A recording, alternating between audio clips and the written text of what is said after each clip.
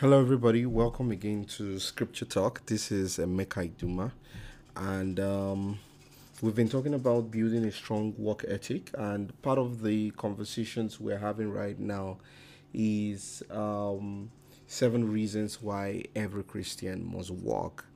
I started out yesterday saying that first of all, it is God's will for man to work, and we looked at the second reason, saying that we ought to follow the example of Jesus, right? Let's read our anchor text and then pray. Ephesians chapter 4, verse 28. The Amplified Classic says, "Let the thief steal no more, but rather let him be industrious, making an honest living with his own hands, so that he may be able to give to those in need." Heavenly Father, we come before you and we ask that you give unto us the spirit of wisdom and revelation. Teach us from your word and let us see and understand what do you want us to see, understand, and act out in Jesus' name. Amen. Well, we'll continue today looking at 7 reasons why every Christian must walk, and we were looking at how that we ought to follow the example of Jesus. We saw in John chapter 5 verse 17 that Jesus said, "My Father has been walking and until now, and I have been walking too." So we can see here that Jesus considered the work that the Father was doing, as work, and that he was sort of mirroring what the Father was doing. And it's important for us to understand this, that if the Father is working and Jesus is working, who are we not to work? We also looked at the fact that work, when in the context of the Bible, can be both ministry like and also secular, right? We said that ministry work is largely spiritual, and we'll talk about what that means in a moment, but also natural. There's the spiritual, which is the major part of ministry work, and there's a natural side of it. Meanwhile, secular job is largely natural, and things like that. So your talent, your gift, your talents, and your sweat. By sweat I mean your diligence, putting it into work, has a lot to play in the natural side. In the spiritual side, while you still need your talent, while you still need your mind and your diligence, right, there is something more that is required, which is why it is more spiritual, which is the giftings, the calling of God. Things like that are more required in ministry work and not really required in secular work. Okay, so yesterday we looked at the fact that Jesus also, had a secular job before he got into the ministry. What kind of job did Jesus do? Jesus was a builder. He was a carpenter, like it is largely been interpreted. We said last time that that word carpenter actually also means builder. That Jesus was a man that built things, right? And we saw that, and however, after when Jesus hit his 30s and he sensed in his heart that it was time to then go about what God has called him to do, he got baptized by John the Baptist and went into what you would call a full-time ministry. We can see this in Matthew chapter 4 verse 23, tells us what kind of work Jesus did. Now you see here that first of all, Jesus was doing a secular job, and that job involved building things, building tables, chairs, houses, as it were. When Jesus got into the ministry, the kind of work that he did was different. When he met with Peter and he said, "Come, I will make you fishers of men." Up until then, the work that Peter, James, and John and Andrew were doing were more secular, right? And they fished fish. You do not need a spiritual gifting to fish, right? To get fish from the river or from the sea. You need talent, you need experience, you need training, right? That's all you need. You don't need to be a Christian to be the best fisherman in the world. But you see, for you to be able to do the work of the ministry, you need something different. Apart from skills and experience and things like that, there's a place where that comes in handy in the ministry work. But you need something else. You need an anointing. You need a call of the Holy Spirit. I will not get into a lot of that, but we see here in Matthew chapter 4, verse 23, the Bible says, and Jesus went about all Galilee, teaching in their synagogues, preaching the gospel of the kingdom, and healing all kinds of sicknesses and all kinds of diseases amongst the people. So this was a different kind of work from what several people who knew Jesus before he started his ministry knew about him, right? If you met a guy that knew Jesus growing up, sort of like he grew up in the community, his yard people, like we'll say, if you met any of those, they would tell you that Jesus was a builder. But you see, now God then called him into the ministry, or got him to start the ministry, and instead of building buildings and building chairs, he began to build people. He began to preach the gospel to people. That is another kind of work. You see, I understand that there's been sometimes this disrespect, or maybe misunderstanding is a better word, of what ministry is all about, right? I'm talking about Christian ministry. I'm talking about going into what you call the fivefold ministry, whether it's pastoring, whether it's being an evangelist, whether it is being an apostle, prophet, or teacher. People who go into full-time ministry, there's a lot of confusion. This sort of asks, what do pastors actually do? You need to understand that there is a spiritual aspect of ministry, which is the bulk part of the ministry work. And you see Jesus, the Bible says he went about all the cities and villages. He went about teaching in the synagogues, preaching the gospel of the kingdom, more like what do you call an open air crusade, the Sermon on the Mount, for instance, and healing all that were oppressed. See, Jesus couldn't, in his journeys, have some time to go back and go deal with a client.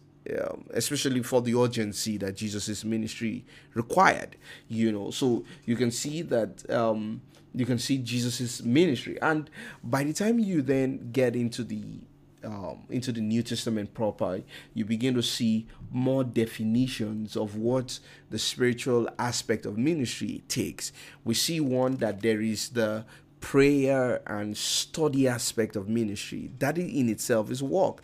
You see, before a lawyer goes to stand before a judge, he needs to pour out hours and hours and hours on the case, on the different aspects of the case. He might need to do some investigation. He might need to ask the client some questions. He might need to then look at the law and see what the law says to be able to see if he has a case or if he needs to plead. You see, a lawyer pours in hours and hours of work. You see, for a preacher to stand before people, he needs to also pour in that amount of hours and hours of work in the place of study and preparation. That in itself is work, right? That in itself is work. And we can see here in Acts chapter 6 verse 4, you see, Jesus has just gone to heaven. The disciples started coming together. Great and mighty things were happening, and thousands, literally thousands of people were joining the disciples of Jesus on a regular basis. Multitudes. People would just come and show up. Well, we're Christians now. What do we do? And they got to the place where they were daily distribution. I think at this time they were all living together. Maybe they just went down a deserted area and just pitched their tents and started living together, which wasn't God's plan. They had to get scattered to go do what God wanted to do. But well, it was a good community life they were living at this time, and they started distributing food. So people would donate things, and they'll bring food together, put things together and distribute it amongst everybody, until, of course, where human beings are, there will always be one complaint or the other. And people say complain that, guys, well, this food is not being distributed. People are giving their own brothers and sisters before they give the rest. Food is not going around. And the disciples say, wait, that this is not, we can't deal with the administrative, or what you say, the natural aspect of the ministry at this magnitude. If we come in and start doing administration of food, administration of things, we would neglect the most important things, or the most important part of the ministry. And you can see here that it then says in Acts chapter 6 verse 4, it says, but we will give ourselves continually to prayer and to the ministry of the word. Now, I want you to see this, that there is a place of spending time in prayer, right, and in study. First Timothy chapter 4, verse 13. If you read 2 Timothy 2:15, it says Paul was telling Timothy to study to show himself approved of God, a worker who does not need to be ashamed, but rightly dividing the word of truth. Paul is telling Timothy, see, your occupation, your business is to be a minister of the gospel, and you need to be spot on. You need to be on the cutting edge. You need to be, they should wake you up in your sleep and sermons are flowing out of you. The word of God is flowing like an ever-flowing stream. But for you to do that, you need to be diligent. You need to study. You need to give yourself continually to the word of God. And we see this also in in First Timothy chapter 4 verse 13. Paul was still talking to the Timothy's scripture is sort of like First and Second Timothy and Titus are sort of like the pastoral letters. So if you want to understand what ministry is like, you need to acquaint yourself with First and Second Timothy and Titus. First Timothy chapter 4, verse 13, it says, till I come, give attention to reading, to exhortation, to doctrine. It says, meditate on these things, verse 15, give yourself wholly to them, that your progress may be evident to all. So there is the prayer and the study, which is part of the spiritual aspect of the ministry. You have to spend some time in prayer and in study. There's also the place of preaching, teaching, and ministering to the people, right? Ministering to the needs of the people. You will see, we read this, that Jesus went about all the towns and villages preaching, teaching in their synagogues, preaching the gospel of the kingdom, and healing all that were oppressed of the devil. This is what you then see when you see ministers. You see them preaching, teaching, and ministering to the needs of the people. This is a spiritual aspect of ministry. Of course, like I said, there is a natural aspect of ministry that involves the administrative duties, setting things in place, the money, the building, those other things that you get to see. Sometimes we see that ministry can take you too administrative that you forget about the main thing, right? But we see this in the life of Jesus, that Jesus took a lot of time. He had people who helped him with a lot of the administrative aspects of the ministry. For instance, some people came to meet Jesus disciples and says, your master paid the temple tax. Jesus said, you know what, Peter, go to the river, right? Casting in a line there, right?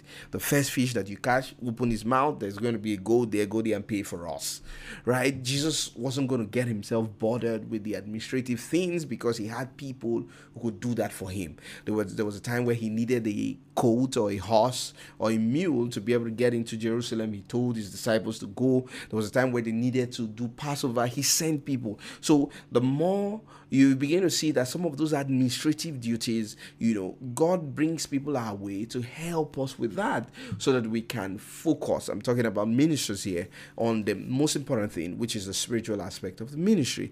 And that's exactly what we see in Acts chapter 6, that when the whole thing became overwhelming, they had to select certain faithful men who will be able to take up that responsibility. So we see the spiritual aspect of ministry. We see the natural aspect, which is administrative duties.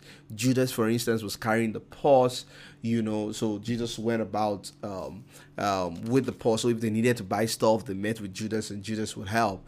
So you can see that there was the natural aspect of the ministry, which is the day-to-day running of the ministry. But the most important thing that we could see that Jesus put first was the spiritual aspect. So, okay. So what are we doing? We're learning from Jesus because we're talking about 7 important reasons or 7 reasons why every Christian must walk. We said the first one is that it is God's will for men to walk, right? And we can see this even from Genesis. The second thing we can see here is that we ought to follow the footsteps of Jesus because Jesus himself did enormous amount of work. He did a secular job, right? If you want to call it that in our today's lingo, by becoming a builder, following after his father's trade, learning his father's trade, and being a builder himself. And when it was time to get into the ministry, Jesus took that same diligence, that same grit, that same that same drive that he had in the secular job. But now, because he was anointed by the Holy Spirit to do the work of the ministry, you can then see him doing that work, in the ministry, and we can see that. And that's what I've just taken my time to explain.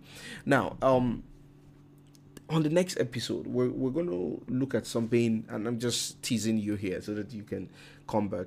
We're going to look at something a little bit more direct, sort of like answering the question, should ministers all be full-time? Why am I doing this? We're talking about following the example of Jesus, so it's important to just get a little bit closer into some of these things. So we'll answer some questions. Should all ministers be full-time? Because there's been this argument. Now, I don't presume to be an authority in some of all these things. I have some experiences, I might share them, but I've also read about different ministers on different sides of this argument, and we're going to sort of look at it a little bit in depth in the next episode. So I hope that you will just stay with us and keep listening to this. I believe that this is getting you blessed, and I believe that it's something that the Holy Spirit will begin to open up further to you. Let us pray. Heavenly Father, thank you for your word. Thank you for my listeners. Thank you because you are developing us. You are getting us better and better in the work that we do, whether it's in the ministry, whether it's in the business or the corporate world. You are helping us to be all that you want us to do, to be, and to fulfill your plans and purposes for our lives. We give you all the praise and glory in Jesus' name. Amen.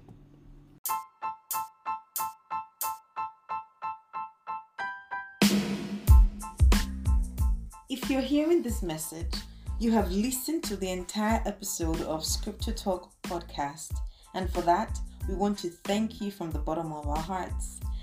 Scripture Talk is a show where we discuss biblical subjects and answer difficult questions from the Bible. Please leave us a review on Apple Podcasts and Spotify. Also, do not forget to share with your friends and family. See you next time.